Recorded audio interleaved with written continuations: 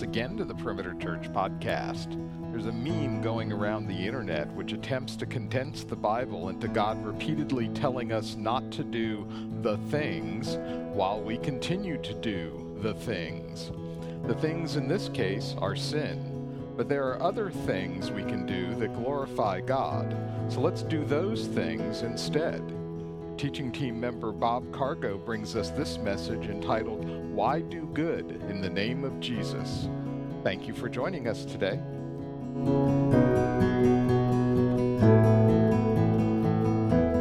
What a tremendous Sunday this is. I was in the early service, so I know the announcement that Randy was going to make is going to make to you, but whatever that announcement is, I knew going into this, it's just an exciting day to see God's faithfulness. It's an exciting day to see how God has moved his people to be faithful. It's exciting to think about all the good that will be done, in part because God has given us the grace of giving. And that's not patting ourselves on the back. It is God who gives us the grace to give anything and everything at all. So I don't know if you're excited about today and appreciative, but you should be, because this is a tremendous day in the life of our church. When you stop and think about it, every action, whether it's a good action or a bad action, has a what, a how, and a when. A what, a how, and a when. But there's another question about good deeds and good actions that often skips right by us. We're not even really aware of the answer to it. But the answer to this question really gives us an insight into the deepest longings and desires of our hearts, I think. The answer to this question sometimes can tell us, in fact, the secret of our hearts. And I think the answer to this question reveals, in fact, where true spirituality resides. So regarding good words and good deeds, there's the what and the how and the when, but the question we often don't consider, and maybe the most important one, is why. Why do good? Why all in? After all in has been an endeavor to financially do good. So today's sermon is a sermon about a fundamentally important question for our hearts and our lives. It's the title of today's sermon, and it is this: why? Why do good in the name of Jesus? Why have a campaign like this? Why go about doing what we do as Christians? I want you to stop and think about it for a moment. Almost every world religion, almost every worldview, and even the worldviews that claim not to be religious, even the worldviews that claim not to be a view of faith, do have faith. They're putting their faith in something or someone. And most of those worldviews, most of those religions do believe in some way in doing good. So here's the question: is our reason for doing good different than their reason for doing good? Is there such a thing as a distinctively Christian reason to do good? I think there is. And that's what we want to explore today. But first, right up top, I want to give you this caveat. One of the reasons as Christians that we do good is simply that we love people. We believe that every single person has dignity and worth because every single person is made in the image of God. And that reason for doing good is a distinctively Judeo-Christian reason to do good. It is foundational, it is important, it is significant. We do good because we care. In the New Testament, as we're going to see, Jesus, when he looked out at the people of Israel and he saw how they were broken, they were downcast and in distress, they were harassed and helpless like sheep without a shepherd, it says he was moved with compassion. So if we are followers of Jesus, we're going to start loving people like Jesus did. If we're followers of Jesus, we're going to begin to care. Because we see in the brokenness of other people our own brokenness. And we want to give them mercy because we have been recipients of the mercy of God. But today we want to look at an even deeper, more foundational causal reason. In fact, it's the reason that we've been changed into being compassionate people. It's the story of the universe that has compelled us to enter the stories of broken, hurting people and care about them. Here is a distinctively Christian reason to do good. It's the big idea of today's message. You've got it in your insert, and here it is on the screen. We do good for this reason.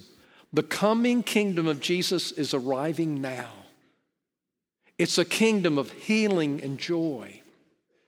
We do good in word and deed in order to announce and illustrate that the kingdom of Jesus is living, breathing, and real. We do good to celebrate Jesus as King. We do good because we love people, but we love people because there's even a deeper reason. It's because of the kingdom of God invading our hearts and changing us, that we would care for them because He cares for us and He cares for them. There are three parts of our message today. I know when I hear a sermon, I want to know where are we going in the sermon. Here's where we're going, three parts. First of all, the central truth seen in the Scriptures. We'll look briefly at three passages. Secondly, examples here and now that we can celebrate in and through Perimeter Church. And lastly, so what? So what? How am I supposed to respond? So the central truth in the Bible, examples here and now by God's grace in and through our church. And lastly, so what? How should we respond? First of all, let's consider the central truth of the Scriptures. Three passages we're going to look at briefly that all illustrate this central idea. The coming kingdom of Jesus is arriving now, and it's a kingdom of healing and of joy. Now notice first, in the first passage we're going to see the arrival and the announcement of the kingdom.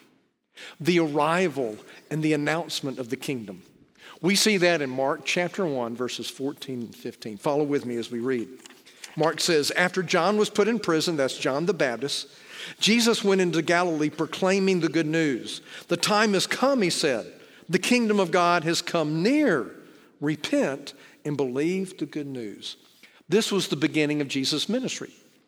This was the first message Jesus preached. And this was the central message he preached for 3 years, the message of the kingdom of God. It's like Jesus was saying to the Israelites, you're wanting the kingdom of God to come? Well, I'm here. And because I'm here, the kingdom is here. The kingdom has come in a whole new powerful way, and it's a good kingdom. It's good news. So repent, turn from your other idols, believe in this good news. The fact that Jesus first announces this good news kingdom in Galilee is not by mistake. You see, the Galileans were fiercely nationalistic, prideful people. And the Galileans were usually the first targets of invaders that would come from the north. Galilee was at the northern part of Israel, and almost every country that invaded Israel invaded from the north. So the Galileans represented the people of God in defeat, in slavery, in brokenness, in bondage.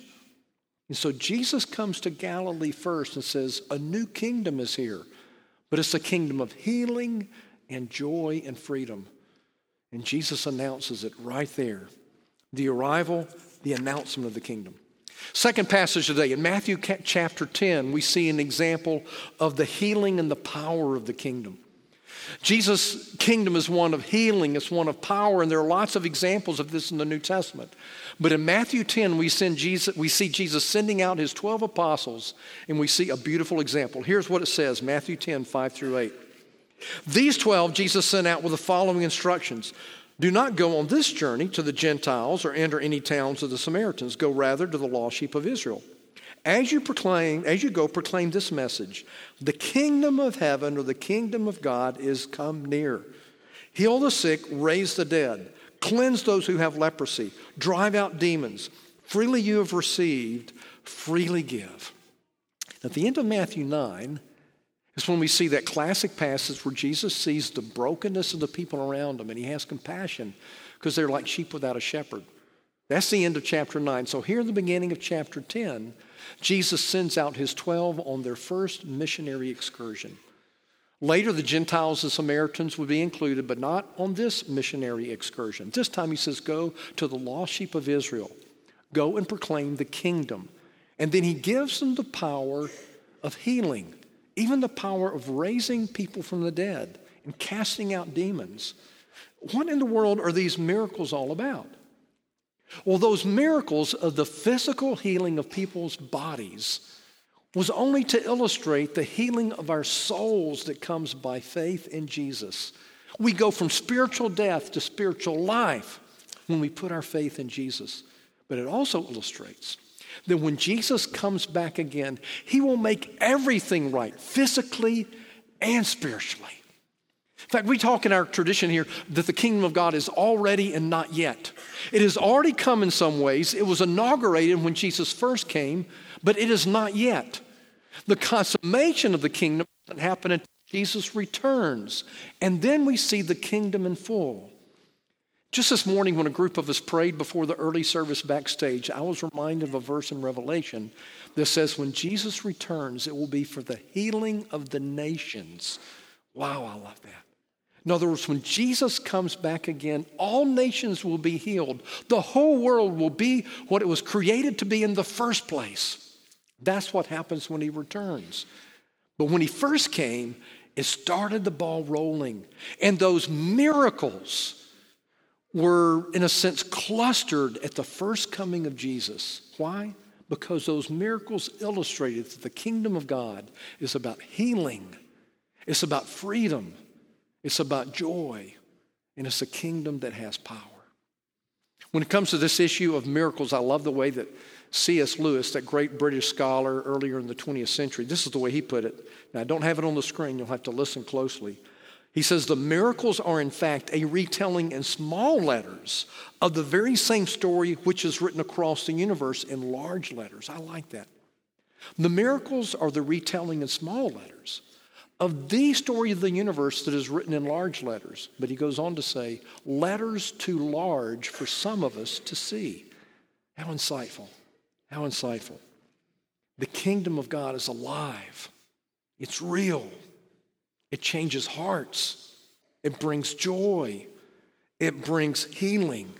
And Jesus says in this passage, literally, the kingdom of heaven is upon you.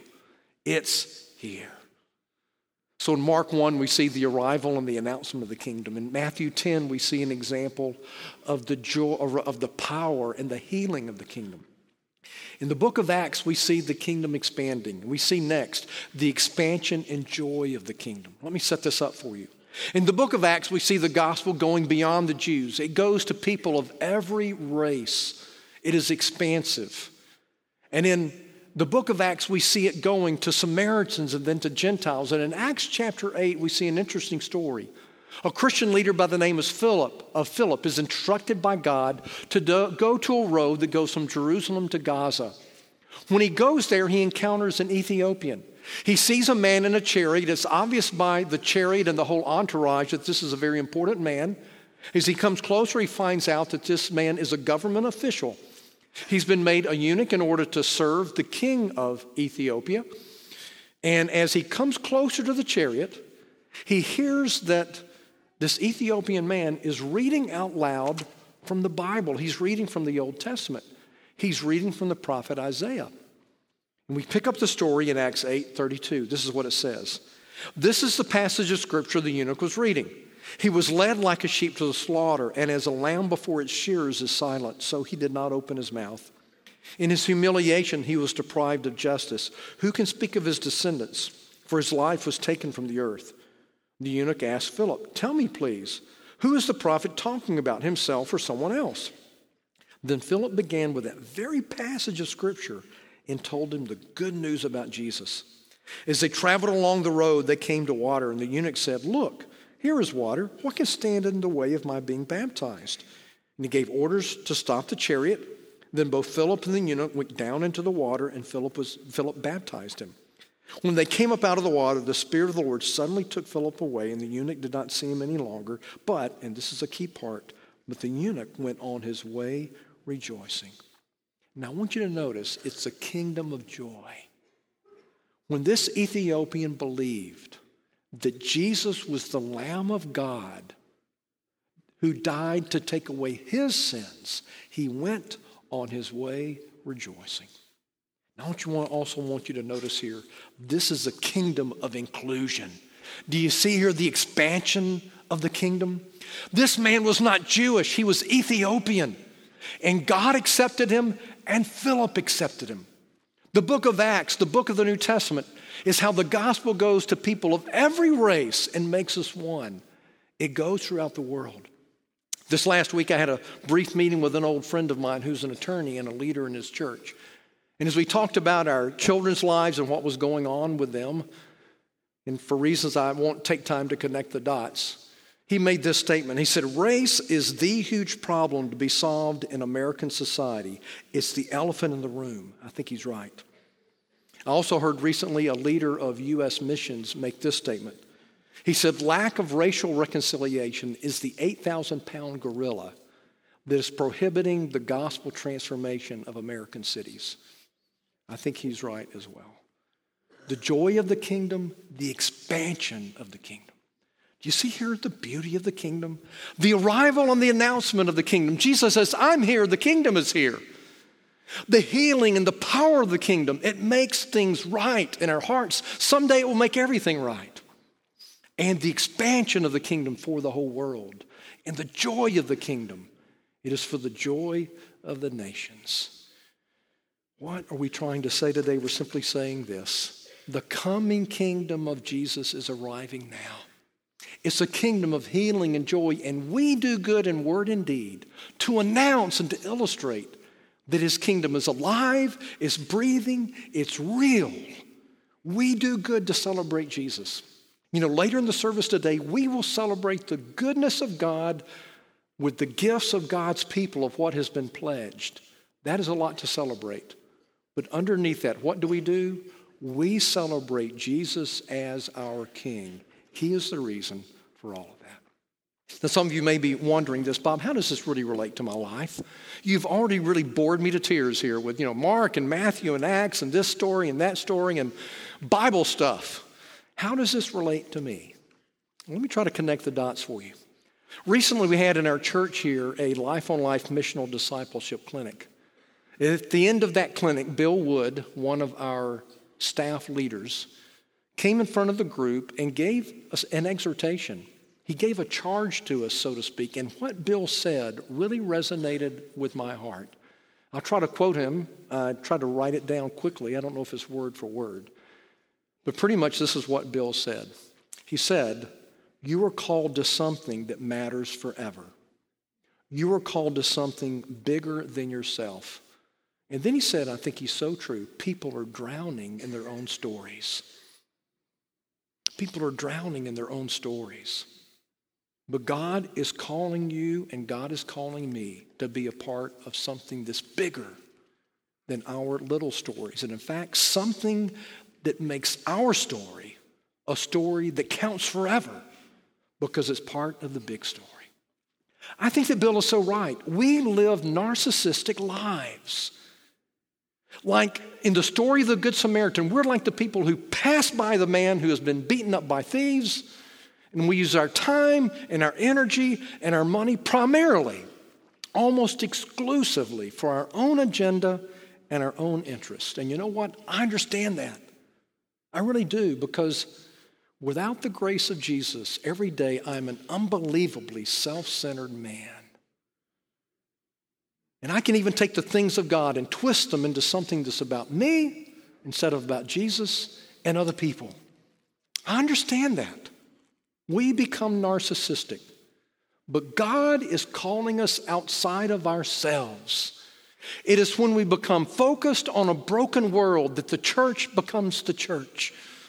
It's when we become focused to serve those in need because of the kingdom of Jesus that we see the power and joy and healing come true. Let me give you a picture of what I'm trying to say about the first coming of Jesus and the second, the arrival of the kingdom and the consummation of the kingdom. And I'll give you an analogy with this question. When was World War II won by the Allies in Europe? Well, officially, that victory was consummated in May of 1945 on VE Day, Victory in Europe Day.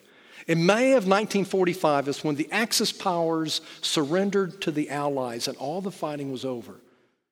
But in another sense of the word, the victory was gained on D-Day in June of 1944, because that was a decisive victory. They made all the difference and turned the tide. My friends, D-Day is like the death and resurrection of Jesus. It's the crucial victory. VE Day is like the return of Jesus, when all the fighting is over and the victory is consummated. Now let me paint this picture for you. Between D-Day and VE Day, the Allied forces marched east. Now in this case, the analogy breaks down because there was not a king and it was not a kingdom. But as the Allied forces marched east, what did they bring with them? They brought freedom, they brought the beginning of healing, and they brought unbelievable joy for all those that they liberated. My friends, when you and I do good in the name of Jesus, we are advancing the kingdom of freedom.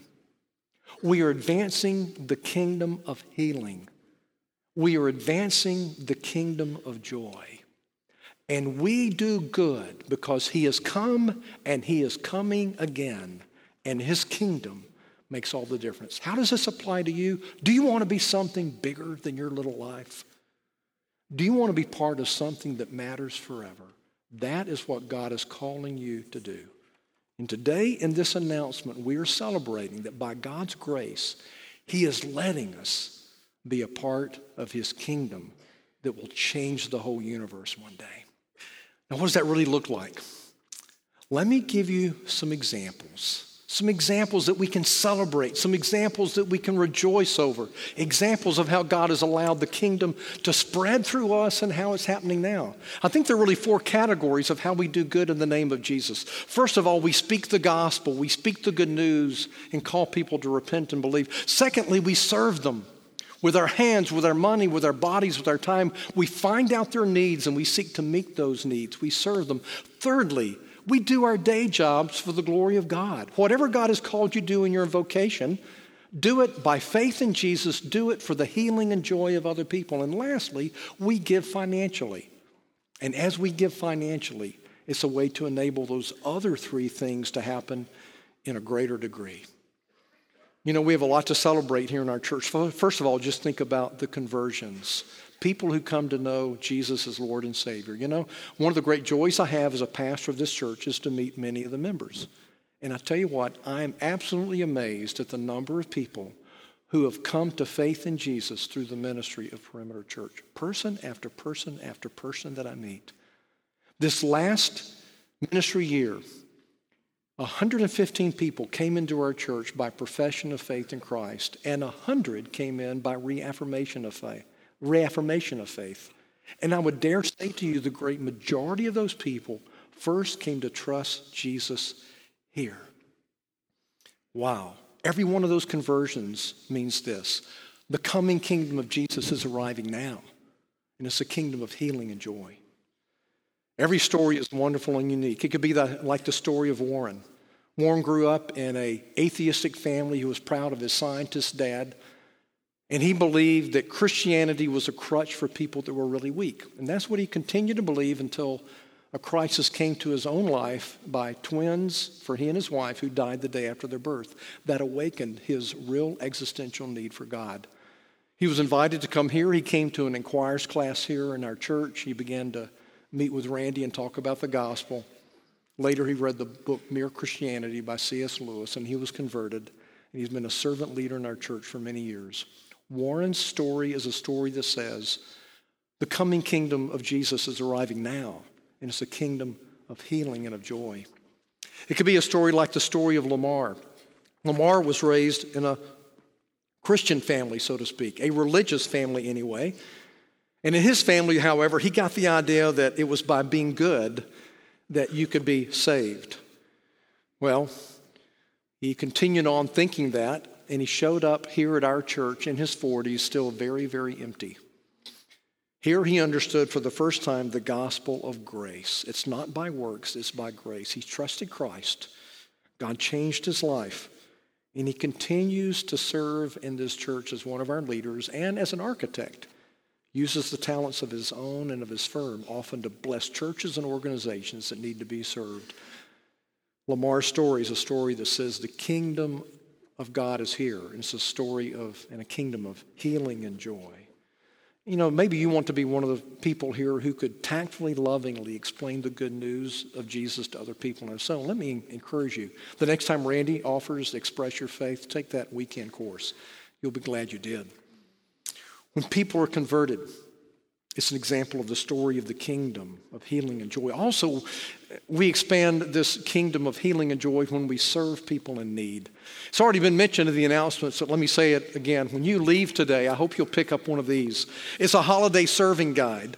And in this serving guide, you will find over 7 pages of opportunities, about 15 organizations that we partner with, and over 40 opportunities of how you can serve people in need between now and Christmas. The easiest, December 6th, the Family Serve Day.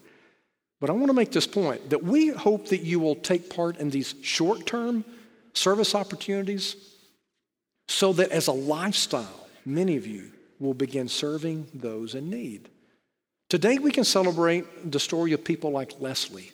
Maybe you'll become like Leslie. Leslie is one of our members. Through the ministry of our church, she heard about a ministry called Beacon of Hope. It's a ministry that seeks to help women who are in crisis because of an unplanned pregnancy. When she heard about Beacon of Hope, her heart was moved. She just knew God was calling her to serve the women in need to go to that ministry. And her initial response to that sense of call was fear. And that fear was there because of a sense of inadequacy. What could I do that would be of help to them? But she obeyed God. She began to serve, and she's been serving for years. And her testimony is, I am the one that is being blessed tenfold. How would God cause you to serve? The truth of the matter is this. When we extend mercy to people, we do it because we need mercy, and we have found it in Jesus, and we are just like them. The kingdom of God expands when we share the gospel. It expands when we serve people in need. It also expands just when we do our day jobs by faith in Jesus and with an eye to people's healing and joy and blessing. We've talked about that a lot in our church in the last 2 years, that every calling is a calling of God if you carry it out by faith. And perhaps your story would be like the story of one of the attorneys in our church.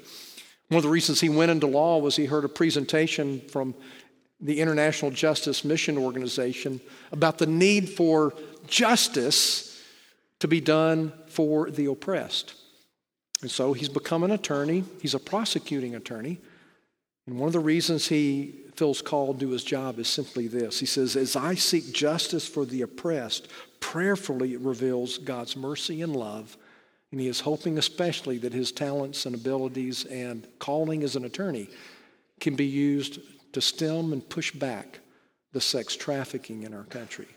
That's a great calling. Let me ask you, in your job, how can you do it by faith in Jesus? Doesn't matter what it is. How can you do it for the healing and joy of other people? That's a way of extending the kingdom. And then lastly, fourthly here, the kingdom also expands as we give financially. Today we are celebrating God's goodness to us that we could make pledges of financial gifts. And you need to know that through your giving through this church for many years and through your giving in this campaign, people are going to be blessed.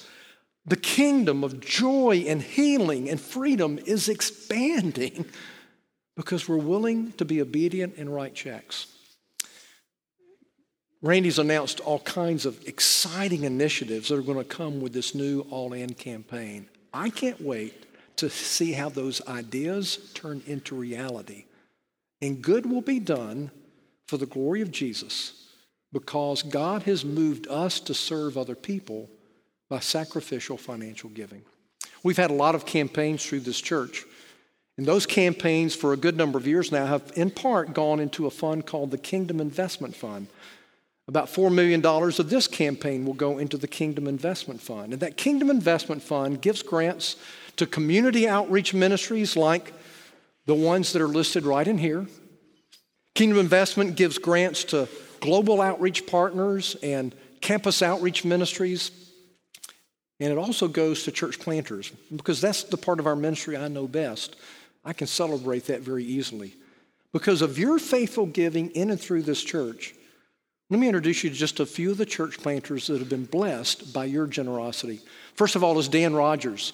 This is a picture of Dan and his elders and pastors and their wives. Dan is in Dorchester, Massachusetts, part of Boston. And Boston is a very diverse, as you can see here in the picture, a very diverse place that is greatly impoverished.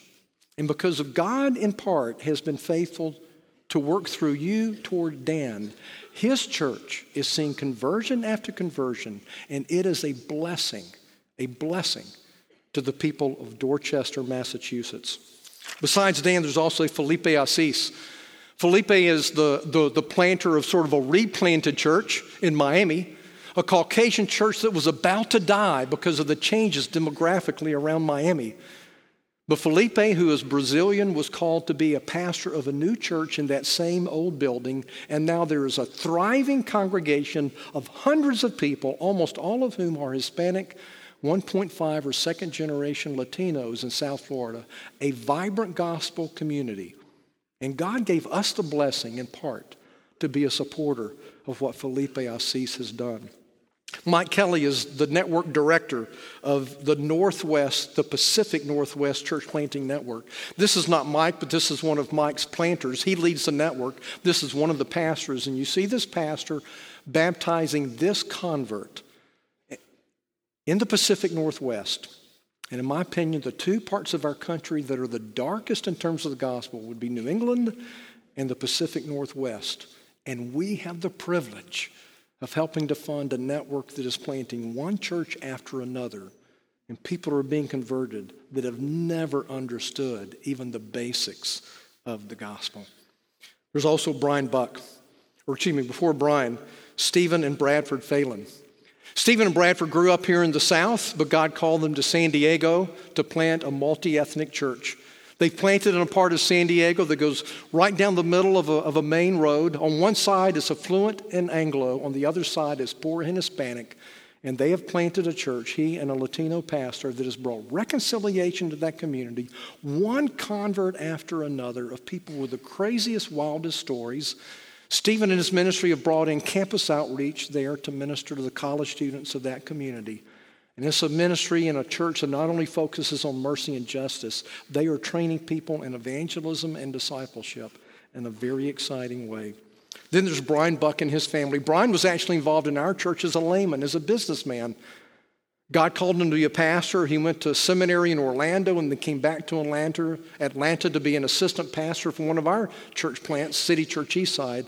And now he and his wife and Amanda are planting in Portland, Oregon. I wish you could hear the stories that he has of sharing the gospel with one friend after another and serving that community to plant a church that focuses on the gospel.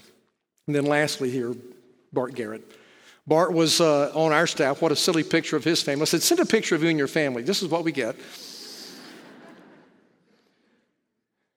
Bart's kids were so little when he was here, they're growing up. But Bart went from here to plant a church in Berkeley, California. God is blessed in a tremendous way, and I would dare say there is no other evangelical church touching Berkeley like that church. And God has enabled us, through your financial giving, to help them do good and spread the gospel in Berkeley. It's a powerful story. All of these ways are celebrating what God does when we give. Now, hopefully, you are going beyond financial giving and doing good. But let me tell you this. I know of no other way that better calibrates and recalibrates our hearts to God's kingdom than to give financially. When we do that, something gets set right. The last question of the day is simply this: so what? So what? How do we apply this? 2 quick applications, quickly in only 2 or 3 minutes. First of all, to those who are seekers. If you're here wondering about Christianity, is it true or not, I would say seeker, repent and believe, be a recipient of this powerful healing kingdom and its king. Maybe as you've been here today, you've been a person that could be described as just simply tired in your soul. Your heart is tired. Your soul is tired. You're about to give up hope in many, many ways on a deeper level than anyone would ever imagine. And as you've heard this sermon today, your question has been, Bob, could this healing and freedom and joy come to me? And my answer is yes. Believe today that the kingdom of heaven has come near you. Repent, that is, turn away from your self-rule and turn to the rule and lordship of Jesus, and then believe. Throw your faith totally upon Jesus and his cross and resurrection, that would bring you forgiveness and reconcile you to God and start to change your heart. Seeker, repent and believe. Let this kingdom come to you with all of its power and healing and joy. And then number 2 on application, believer. Repent and believe. Keep repenting. Keep believing. Keep being a recipient of joy and healing and power, but also serve in word and deed. As I've already listed, serve by telling the gospel, serve by rolling up your sleeves and helping people, serve by financial giving, serve by doing your day job for Jesus and by faith, but be both a recipient and a servant messenger of this powerful healing kingdom and his king. I need to tell you this. I heard this recently and I think it's so true. There is such a thing as a half-baked American version of the gospel that is not the gospel at all. And it's a half-baked version of the gospel because it is a gospel that wants to have the status of the gospel without the responsibilities of the gospel. It's a gospel that says, I want to be a child of God and born again and go into heaven and have God love me and all that stuff. But I don't want to take any of the responsibilities that come with the status. Reject that false gospel. Instead, receive and believe that God calls you to be a servant messenger, because that's where the joy is found. And as you do, you're going to see that healing and power and joy increase in your life. That's what it's all about. One last question is this. One last question. How is it that Jesus became this gracious, powerful king? What did Jesus' D-Day victory look like? I know of no better way to tell you than to read to you from that very same passage in Isaiah that Philip explained to the Ethiopian. Here, Isaiah 53, 4 and 5. About Jesus, it says, surely he took up our pain and bore our suffering. Yet we considered him punished by God, stricken by him and afflicted. And he was. But he was pierced for our transgressions. He was crushed for our iniquities. The punishment that brought us peace was on him. And by his wounds we are what? By his wounds we are healed. We're healed. What powerful, joyful news. What a price he paid for our healing, for our joy, for our freedom.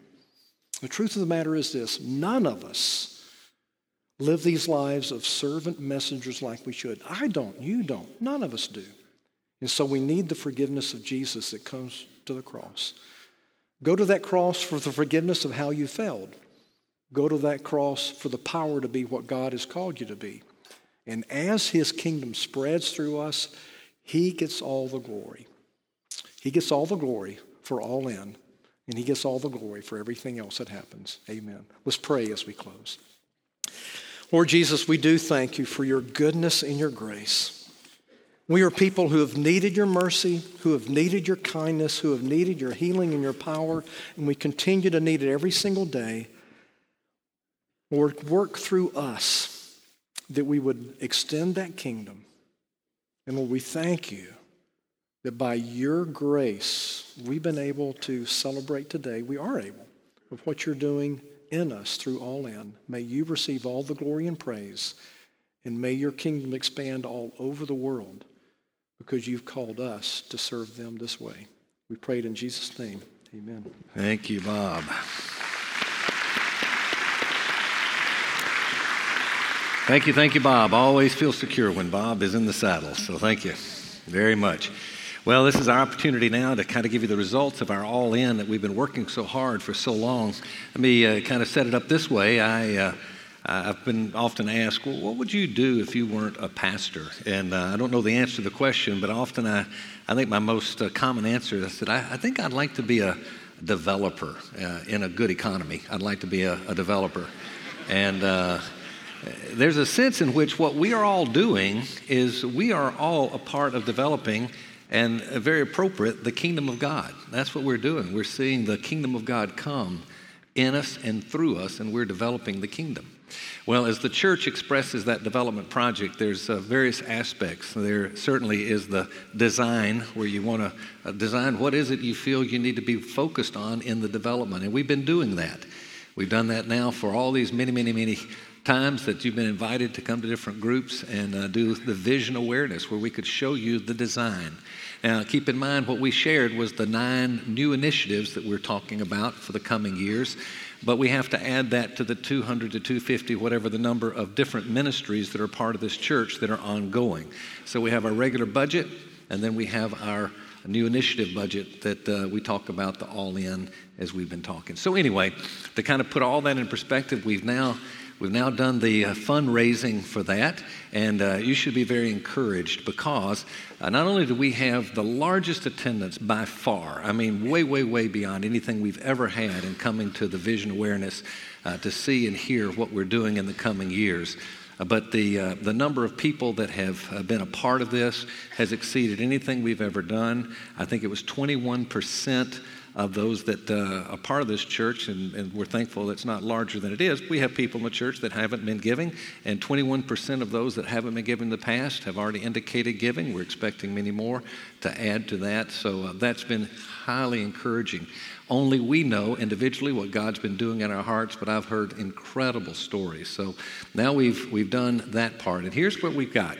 We have for our budget over 3 years, right at $50 million, and that covers the 3 years of our regular operating budgets and so forth. The new initiatives that we're launching, the things that we're doing over the next years, and most of you have heard all of that now, that was a $25 million. If you put all of our pledges together right now, we're at $77 million, so that's come 2 above what we initially had targeted. At the same time, we keep in mind that includes, this year we've done the Faith Promise, and we know that Faith Promise is not a given. Over the past 2 years, as we've done a 2-year all-in prior to this one, we've been highly encouraged that the giving has come in right on hand with what's been pledged through the years. So and we expect that to happen again. With Faith Promise, it's a little bit different. We don't know, and so we would expect that there'll be only a percentage of that. We think a high percent, but you'll have to discount that a little bit. Does that take us to or below that number? Only time is going to tell, but we're really hoping and encouraged that many of those who have not yet indicated their participation will do so. Obviously, this kicks off at the first of the year. People can start giving to this prior to the end of the year. We know that, but that's really the beginning. It's a year, 3 calendar years that we're doing. So we're very, very encouraged, and we think Perimeter, well done. I think you've done a great job. So we've done the fundraising portion, at least most of it now, and I think we'll be able to do most all the initiatives that we have in hand. But now the part that comes is the hardest part. And that's, you've got to build it. You can design it, you can fundraise for it, but you got to build it eventually. And that takes laborers, and that's going to be the body of Christ here. And we're going to have the privilege over the next 3 years to labor, to bring God's kingdom to bear upon this world in a very special way. I am personally convinced, I believe this with all my heart, I think these next 3 years are going to be the greatest years in the history of this church. When you see everything that you've seen and what we've planned, we would have every reason to believe that, because by God's grace, out of the 11 previous, what we call our ministry and campus development projects, we've seen all of them come about. We've really not fallen from any of those. And so God's been so gracious to let us kind of get a good picture and to have a great team to work toward it. We would have every reason to believe that what you heard in Vision Awareness should become reality. Let's pray to that end. Let's work to that end. And I just say to you, best church I've ever seen. Way to go. Happy, excited to be a part of it. Amen. Let's pray. Let's give thanks to the Lord. Father, we thank you for the good news. And we pray, Father, that as you've used us, we know that the bigger issue that we have faced throughout this whole process is not an amount of money, but an amount of work of faith in our hearts. And I pray for all of us who've started a faith journey, those that have extended a faith journey, that you might bless royally what we've committed to do. And for those of us that haven't yet, I pray, God, work in our hearts. May we be a family that's united, working together to build your kingdom. So thank you. We're blessed. We're grateful. We commit to you the next years. Look forward to them. And we now sing and praise to you. Amen. You've been listening to the Perimeter Church Podcast. Perimeter Church is located at the corner of Highway 141 and Old Alabama Road in Johns Creek, Georgia. Please visit our website at www.perimeter.org for more information, to give us your feedback, and find other messages from our teaching team. Thanks for making this podcast a part of your day.